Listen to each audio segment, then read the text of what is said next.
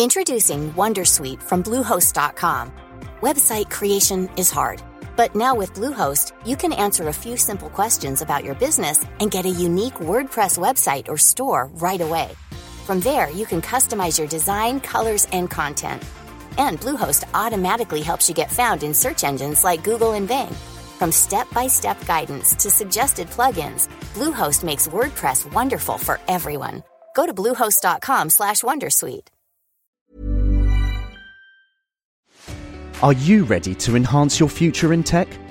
Then it's time to make your move to the UK, the nation that has more tech unicorns than France, Germany, and Sweden combined. The nation that was third in the world to have a $1 trillion tech sector valuation. The nation where great talent comes together. Visit gov.uk/great talent to see how you can work, live, and move to the UK. Coming up on DTNS, Microsoft has new accessories for your team's life. Roku makes a voice-activated remote, and why someone wants to steal your chest x-ray. Seth Rosenblatt is here to talk about the need for better safety around medical images. This is the Daily Tech News for Tuesday, April 13th, 2021 in Los Angeles. I'm Tom Merritt. And from Studio Redwood, I'm Sarah Lane. I'm the show's producer, Roger Chang. And joining us, the editor-in-chief of The Parallax, Seth Rosenblatt. Welcome back to the show. Good to have you, man. Hello, everybody. We were just talking about the mystery of French tacos and trying to track down what the appropriate definite article in French would be for that. If you want that expanded conversation, become a patron. Good Day Internet, patreon.com/DTNS. Let's start with a few tech things you should know. Spotify launched a dedicated voice control car accessory called Car Thing, only available to invited Spotify premium subscribers in the US, currently being sent for free outside of shipping. The device features a touchscreen and two knobs, connects to a phone over Bluetooth, and essentially serves as a dedicated car remote for the Spotify app. Apple sent out invites for a special event streaming online April 20th, 4/20, at 1 p.m. Eastern, 10 a.m. Pacific. The invite started with the title Spring Loaded and an Apple logo that was also drawn a bit like a spring. So obviously this means Apple pogo sticks or beds will be announced, although some people believe it will instead be an announcement of a new iPad Pro with a mini LED display and Apple AirTags. But we'll see. We'll find out April 20th. I could live with a new iPad Pro. Just saying. Yeah. Just saying. Yeah. A WhatsApp loophole lets an attacker lock you out of the app and essentially deactivate your account. So what an attacker needs to log in is to log in through your number by requesting authentication codes, then wait for WhatsApp to block sending codes after you do enough attempts, because that's what WhatsApp does, then set up a new email address to send a lost stolen phone request, and then repeat that cycle 2 more times to successfully lock you out. So it's a bit complicated. The method does work, though, even if you've set up 2FA. But WhatsApp says in response, quote, providing an email address with your 2-step verification helps our customer service team assist people should they ever encounter this unlikely problem. Man, never call a problem unlikely to a bunch of hackers. Dell announced a new XPS 13 laptop option with an OLED touchscreen, available now starting at $1,000 up to $2,200 for an 11th gen Intel Core i7, 32 gigs of RAM, 2 terabytes of PCIe solid-state storage. Dell's also releasing the 16-inch 3K display, Inspiron 16 Plus, along with updated versions of the Inspiron 13, 14, 15, and the Inspiron 14 2-in-1 mid-range laptops. The 16 Plus touchpad's 30% larger than the last gen, has 11th generation Intel H-series processors, and NVIDIA GTX or RTX graphics card options. Starts at $950 coming June 3rd. Discord is blocking its iOS app users from accessing servers tagged as NSFW, or not safe for work. You can still access those servers through the browser on iOS or on other devices. Discord announced the change, but did not mention why the change was made. I'm going to suspect an Apple App Store rule, but that's just a guess. All right, let's talk a little bit about Microsoft announcing all that stuff. A lot of things. Microsoft made several hardware announcements with a new Surface laptop and a variety of accessories. So let's start with Microsoft's Surface Laptop 4. Similar in design and port selection to the Surface Laptop 3, so doesn't have Thunderbolt. But it is available in 13.5 and 15-inch modes, models with a choice of Intel's latest 11th gen processors or AMD's Ryzen 4000 Zen 2 series. Microsoft claims up to 70% better performance than the Surface Laptop 3, and the battery life claim rises from 11.5 hours to 16.5 to 19 hours, depending on the model. You can max out the Intel models at 32 gigs of RAM and 1 terabyte of SSD now. Pricing for the 13.5-inch starts at $999 for AMD, $1,299 for the Intel version, with the 15-inch starting at $1,299 for AMD and $1,799 for Intel, shipping in Japan, Canada, and the U.S. on April 15th. On to the accessories. Microsoft's modern webcam will be available in June for $69.99, offering 1080p resolution with HDR, a 78-degree field of view, and a privacy shutter, although no Windows Hello support. Boo-hoo. Weird. The company also announced the modern USB-C speaker, available in June for $99.99, with omnidirectional microphones and background noise cancellation, as well as a dedicated button to launch a control panel for Microsoft Teams. The Surface Headphones 2 Plus for business includes a USB dongle and on-ear Teams controls. Cost $300, shipping in April for $300. And Microsoft's modern headsets, both with dedicated Teams buttons, $50 for wired and $100 for wireless, come in June. Yeah, so it's the modern age. We got all these new things called modern, and all this stuff is really Teams oriented. This is for folks using Microsoft Teams. But that webcam, I saw a couple people refer to it, and Sarah and I, you and I were talking about this earlier. Very competitive to the Logitech C920, which has kind of been the workhorse of webcams for years now. Yeah, I mean, I'm using the C920 now. Sometimes people say, you need a better camera. Oh my gosh, there's a spider on my monitor. Okay, I'll just keep going. But yeah, it's sort of the, you want to get into video podcasting, start with that. It's relatively cheap and does a good job. And this seems like for $70, it seems to be right in that wheelhouse. Is it a problem that it doesn't work with Windows Hello? That seems to be not great planning on their part. I mean, I suppose there are other ways to use Hello. Certainly, you don't have to use a camera for Windows Hello. You can use fingerprint, and maybe you've got a new Surface Laptop 4 that has a camera built in. But it's odd to me. Why wouldn't you have it work with Windows Hello when you made the camera? I guess unless you want to keep the price down. I don't know. Yeah, I would think it would all be software, but I don't know. I would think so too, right? But maybe there's a chip that you need in there that they didn't want to upgrade to. I don't know why that wouldn't work with Hello, but I might be willing to try it just to see how it compares to the C920, because nothing wrong with the C920. It still works great, but I've been curious about some kind of alternative to it for a long time. So, yeah, good stuff. Good stuff in Microsoft. Nothing earth shattering here. Surface Laptop 4, just a spec upgrade. I think the biggest news there is that you've got the AMD and the Intel options going on. Sure. And maybe a spider option as well. Yeah, if there's a spider removal option on maybe the new Dell monitor, or if Microsoft has something for Sarah, that might help out too. Thank you for both of you talking for the last minute or so while I took care of the issue. Good. We're back in business, everybody. You're now spider free. Product announcement today. Roku began rolling out Roku OS 10. That adds AirPlay 2 and HomeKit compatibility to all the supported Rokus. Previously, AirPlay 2 was only supported on select 4K players and a few of the TVs. Now, any Roku device that can run Roku OS 10 will be able to support AirPlay 2 and HomeKit. That means Siri voice control. Roku OS 10 also features Instant Resume. That's a feature that takes you back to the last thing you were watching, if the channel supports it. Right now, there's 15 supported channels. There probably will be more. The US Live Channel Guide now lets you hide channels and add some to a favorites list. And connect Defective game consoles can now be auto-detected on TVs running Roku OS X.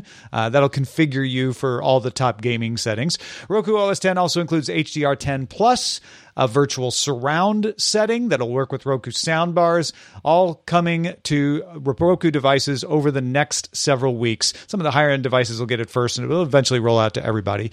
Roku also announced the Roku Express 4K Plus for $40 coming in mid-May. Has a faster processor than the Roku Premier, which it replaces, includes dual-band Wi-Fi, and works with micro USB adapters. If you want to have a wired connection, you can do a micro USB Ethernet adapter. Company also announced, I think the one that's getting the most attention, the Roku Voice Remote Pro. That's a first rechargeable remote that Roku has put out. You can recharge over micro USB, lasts up to 2 months on a charge, shipping this week. It's got a midfield microphone that can detect when you say, "Hey, Roku," without even having to pick up the remote, so you don't have to touch a microphone button. You can just talk to it, leave it on the coffee table. Has preset buttons for Netflix, Hulu, Disney Plus, and Apple TV Plus. So your Roku remote will come with an Apple logo on it. Available now online and in stores in May for $30. And finally, the Roku Smart Soundbar is being renamed the Roku Streambar Pro. Mostly it's staying the same. It'll ship with a voice remote like the Roku Ultra does, and it supports virtual surround, which is coming to Roku OS X. The Roku Streambar Pro coming in May for $180. Who's gonna snap up a Roku next? Seth, do you use any Roku stuff? I do not. I have a Chromecast dongle, and that's about it. And I use Plex. I use Plex TV. So I can throw things from my media server to the Chromecast. Actually, one of the neat things about my new apartment setup is that there's no room for a TV. So we have to get rid of the 10-year-old or so TV and get a projector and a screen. And that's been sort of an exciting research project for varying definitions of exciting. That'll make Robert Heron very excited. You should call him up. It's kind of a cool excuse to get into projectors, right? Well, one of the neat things is that while the apartment itself is a little smallish, the yard is huge, and it abuts the neighbor's building, and they have a giant wall with no windows, which means that I can play movies outside on their wall. I might have to invite them over, but other than that, it should be fine. So looking at projectors, I discovered there's no such thing as an outdoor projector. There, you can build a little, hutch for it and protect it, or you can lug it inside and out when you need it, but there's no waterproofing for them. So that was sort of an interesting discovery. I'm not a Roku user either. It's just because I have an Apple TV and I'm a Plex user as well, and it's just... I don't really need both, even though I do have a Roku that I used to use before HBO came to Apple TV, I think was when I switched over entirely. But I am constantly amazed by the amount of products that Roku rolls out every year. And a lot of them are super affordable and do cool things. And, they really keep us on our toes. I have a Roku. Eileen has a Roku TV, a TCL in her room, in her office over there. So I might try out the Roku Voice Remote Pro. I love today that there are two products that I want to try out, and they're both within around $50. One of them $70, the Microsoft camera, and the other's $30. Roku Voice Remote Pro. I might give it a whirl. We'll see. Cool. Researchers at Forescout, Armis, and JSOF reported a set of vulnerabilities that they're calling name wreck in hundreds of millions of IoT devices. The way some devices parse domain names breaks DNS message compression implementations in the TCP/IP stack, which can lead to denial of service or remote code execution by attackers. That means that some devices could be knocked offline, causing problems in service outages. That alone could be a critical problem in medical or industrial settings. But remote code execution could let attackers access data or pivot elsewhere into a network. The researchers found 9 vulnerabilities in 7 popular TCP/IP stacks, including NucleusNet, FreeBSD, and NetX. Security patches are available, and in cases where patches cannot be applied, segmentation and network traffic monitoring are recommended. Seth, what do you make of this? Is it a big one? Yeah, I mean, anything that allows a hacker to go after the DNS and the TCP/IP stack is not going to be good news. These kinds of vulnerabilities, I think, are also really tricky because there are a lot of situations where devices can't be upgraded. Either, especially in medical context, maybe they have a service agreement and the device is no longer being upgraded, and these devices will last a decade, sometimes longer. And while it's great to say, well, sure, monitor the network and do segmentation, a lot of, especially at like smaller hospitals or clinics, that's very difficult for them to do. They don't, a lot of them don't even have a single dedicated cybersecurity person on their IT staff. Sometimes they have a one-person IT staff. So this can wind up being very bad depending on which devices are actually affected. And it's the kind of problem that we just continually see a lot of, unfortunately. I generally look at these stories as good news because it's researchers found a thing and now we can fix it, right?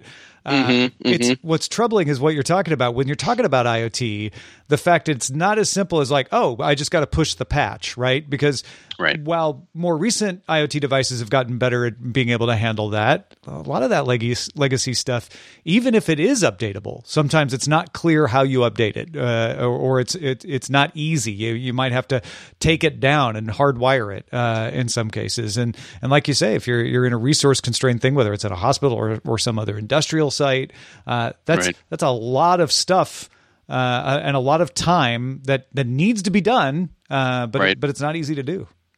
And what if, just as an example, what if one of these devices is on the segmented network, which sounds great, that happens to be, what the operating room is using. So suddenly you have this potentially vulnerable device connected to the operating room network, which means it potentially can connect to other devices in the operating theater. There's a lot of bad scenarios that can come out of this. It is certainly good that this has been reported by researchers and that patching is available, and that those concerns are somewhat mitigated by that. But it's in talking with all the health IT professionals that I have been conversing with over the past few months, it's clear that in a lot of cases their IT experts are just overwhelmed with the world that they're facing, today. Well, folks, we're going to talk a little more about security in healthcare situations. But first, if you want an ad-free version of DTNS, support us on Patreon. You get your own personal RSS feed supported directly by you. You can find out more at dailytechnewsshow.com/Patreon. If you thought the only way to get a more defined jawline with natural-looking results was through surgery, think again. Juvederm Volux XC is a non-surgical injectable gel filler that improves moderate to severe loss of jawline definition and can help you achieve natural-looking results with little downtime. Even better, this improved definition lasts up to 1 year with optimal treatment. No maintenance required. Improve jawline definition for a smooth, sculpted look with Juvederm Volux XC. For important safety information and to find a licensed specialist, visit Juvederm.com. That's JUVEDERM.com. Not for people with severe allergic reactions, allergies to lidocaine, or the proteins used in Juvederm. Common side effects include injection site redness, swelling, pain, tenderness, firmness, lumps, bumps, bruising, discoloration, or itching. There's a risk of unintentional injection into a blood vessel, which can cause vision abnormalities, blindness, stroke, temporary scabs, or scarring. Talk to a licensed specialist to find out if it's right for you. Flexibility is great. That's why there's yoga. Flexibility for your insurance coverage is great too. That's why there's United Healthcare Insurance Plans.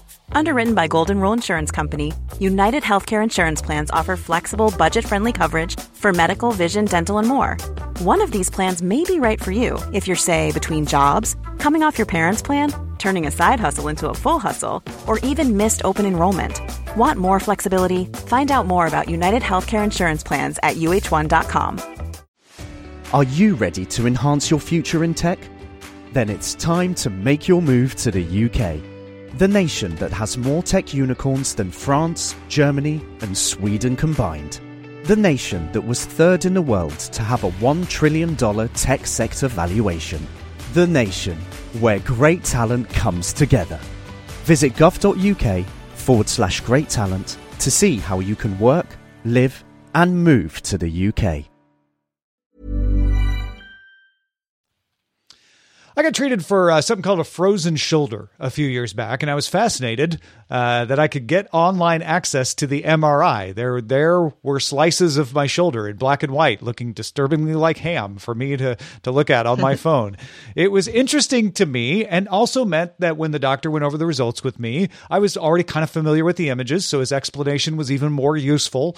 But there was something gnawing at the back of my mind, which was I didn't need multi-factor authentication to log in and get these images. So who else was going to be able to get at them? Seth, you have a story out on Parallax about a study published by Cybelangel's senior cybersecurity analyst David Segula about medical image security. What did he find? He accidentally, it sounds like, started looking at whether or not he could find medical images available on the internet. And he spent about 6 months researching this, published a study last December, and discovered that, yes, he can find medical images available on the internet, and not just a couple of them or not just a couple thousand of them. He wound up finding more than 45 million medical images available on the internet. And one of the complications of medical images when it comes to security issues is that while they are mostly recorded in a format called DICOM, or DICOM, DICOM, it's another compressed image format similar to JPEG or PNG. It contains far more metadata fields than a simple, more standard compressed image. And so where you may at most have a couple dozen fields, if that, in a JPEG, you can have up to 240 metadata fields in a DICOM, and there's good reason for that. You want your medical information to be associated with the image. You don't want to have a clinician have to go scrambling through a complicated electronic health record system or something similar to try and find out who you are and which shoulder you're looking at, and or whatever the issue is.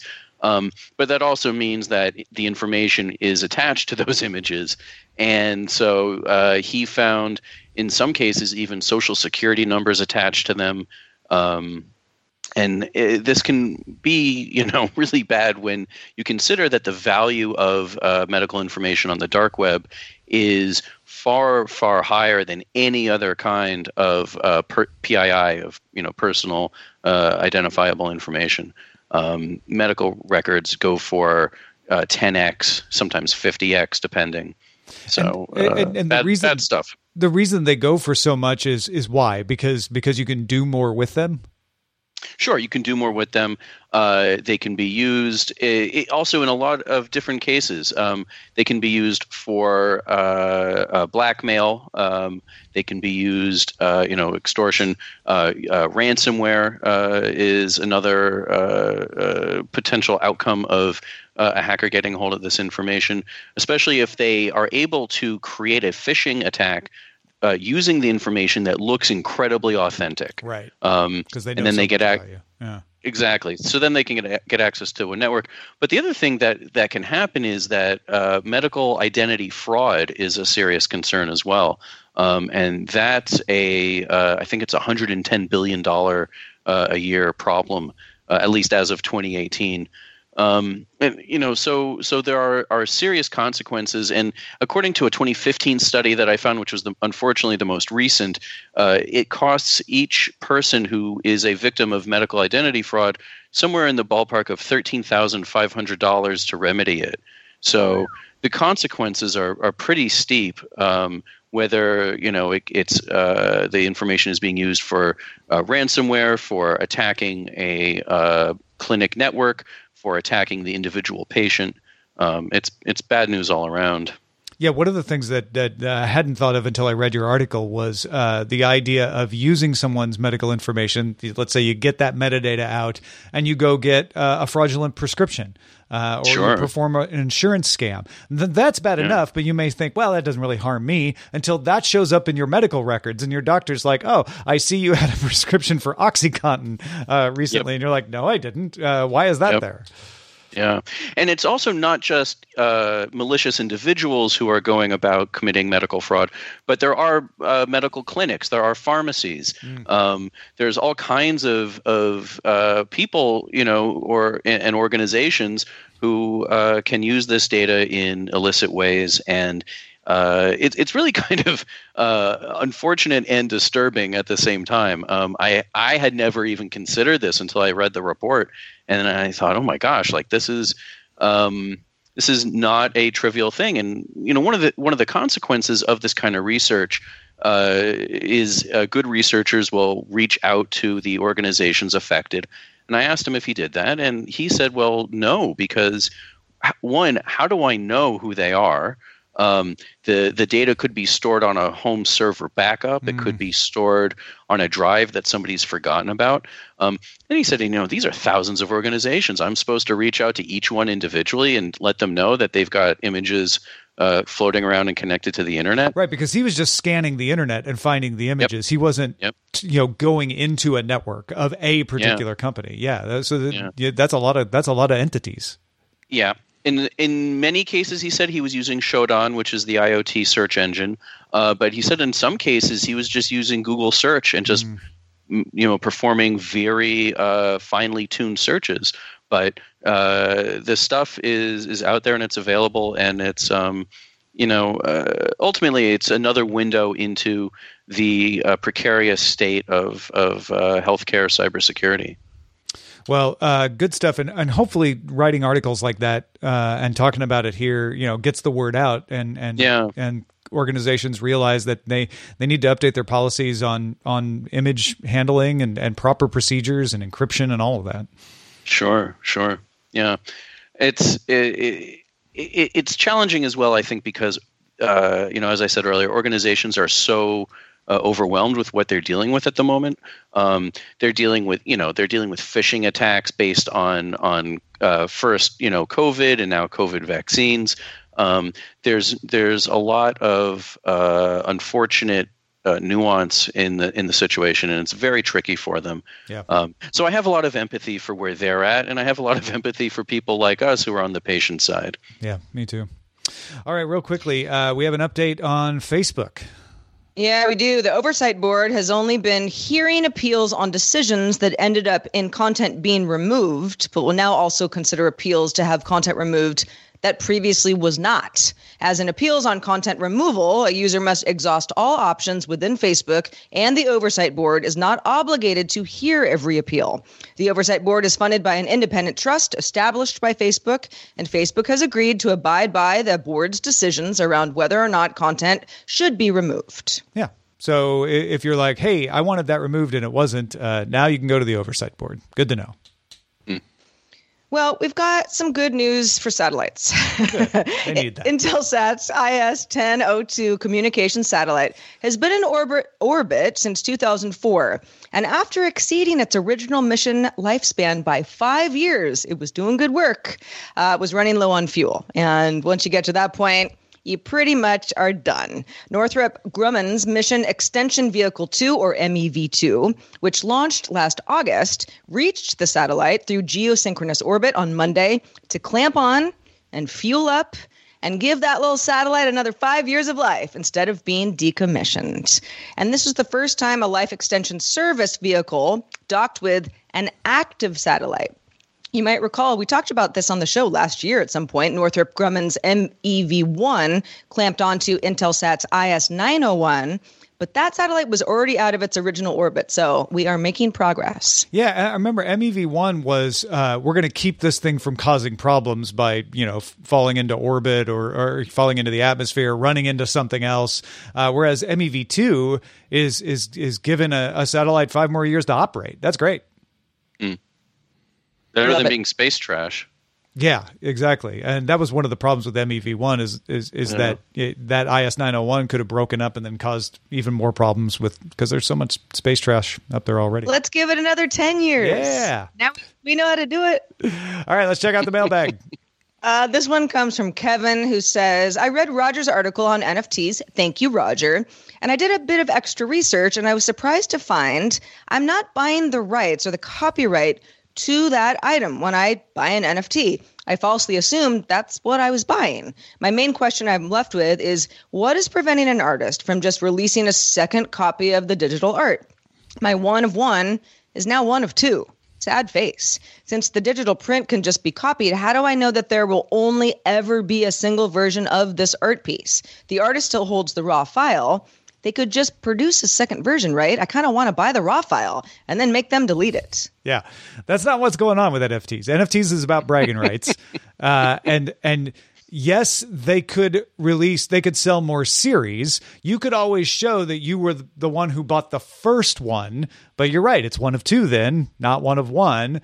I suppose that if you could demonstrate that they promised this would be the only NFT that they would sell of that particular thing, you could then sue for fraud or some other kind of, breach of promise.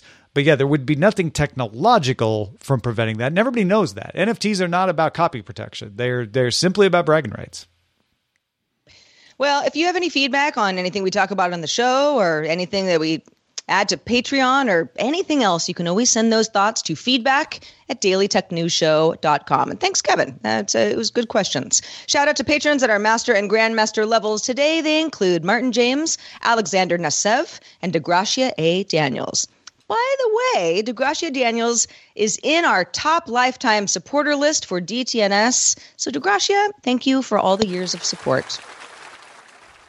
Also, thanks to Seth Rosenblatt for being here with us today. Seth, good stuff from you. Where can people find the rest of your work?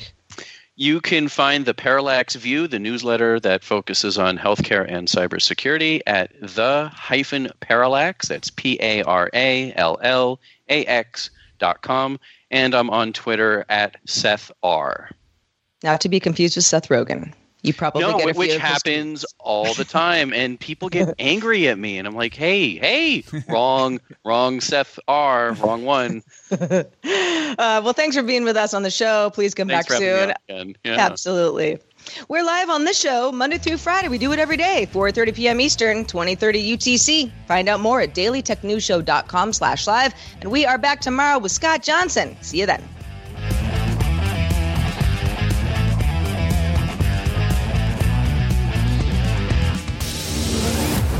This show is part of the Frog Pants Network.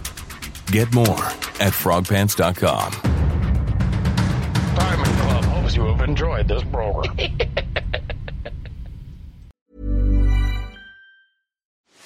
Are you ready to enhance your future in tech? Then it's time to make your move to the UK, the nation that has more tech unicorns than France, Germany, and Sweden combined. The nation that was third in the world to have a $1 trillion tech sector valuation. The nation where great talent comes together. Visit gov.uk/great talent to see how you can work, live, and move to the UK. Tired of ads barging into your favorite news podcasts? Good news. Ad-free listening is available on Amazon Music for all the music plus top podcasts included with your Prime membership. Stay up to date on everything newsworthy by downloading the Amazon Music app for free or go to amazon.com/news ad free. That's amazon.com/news ad free to catch up on the latest episodes without the ads.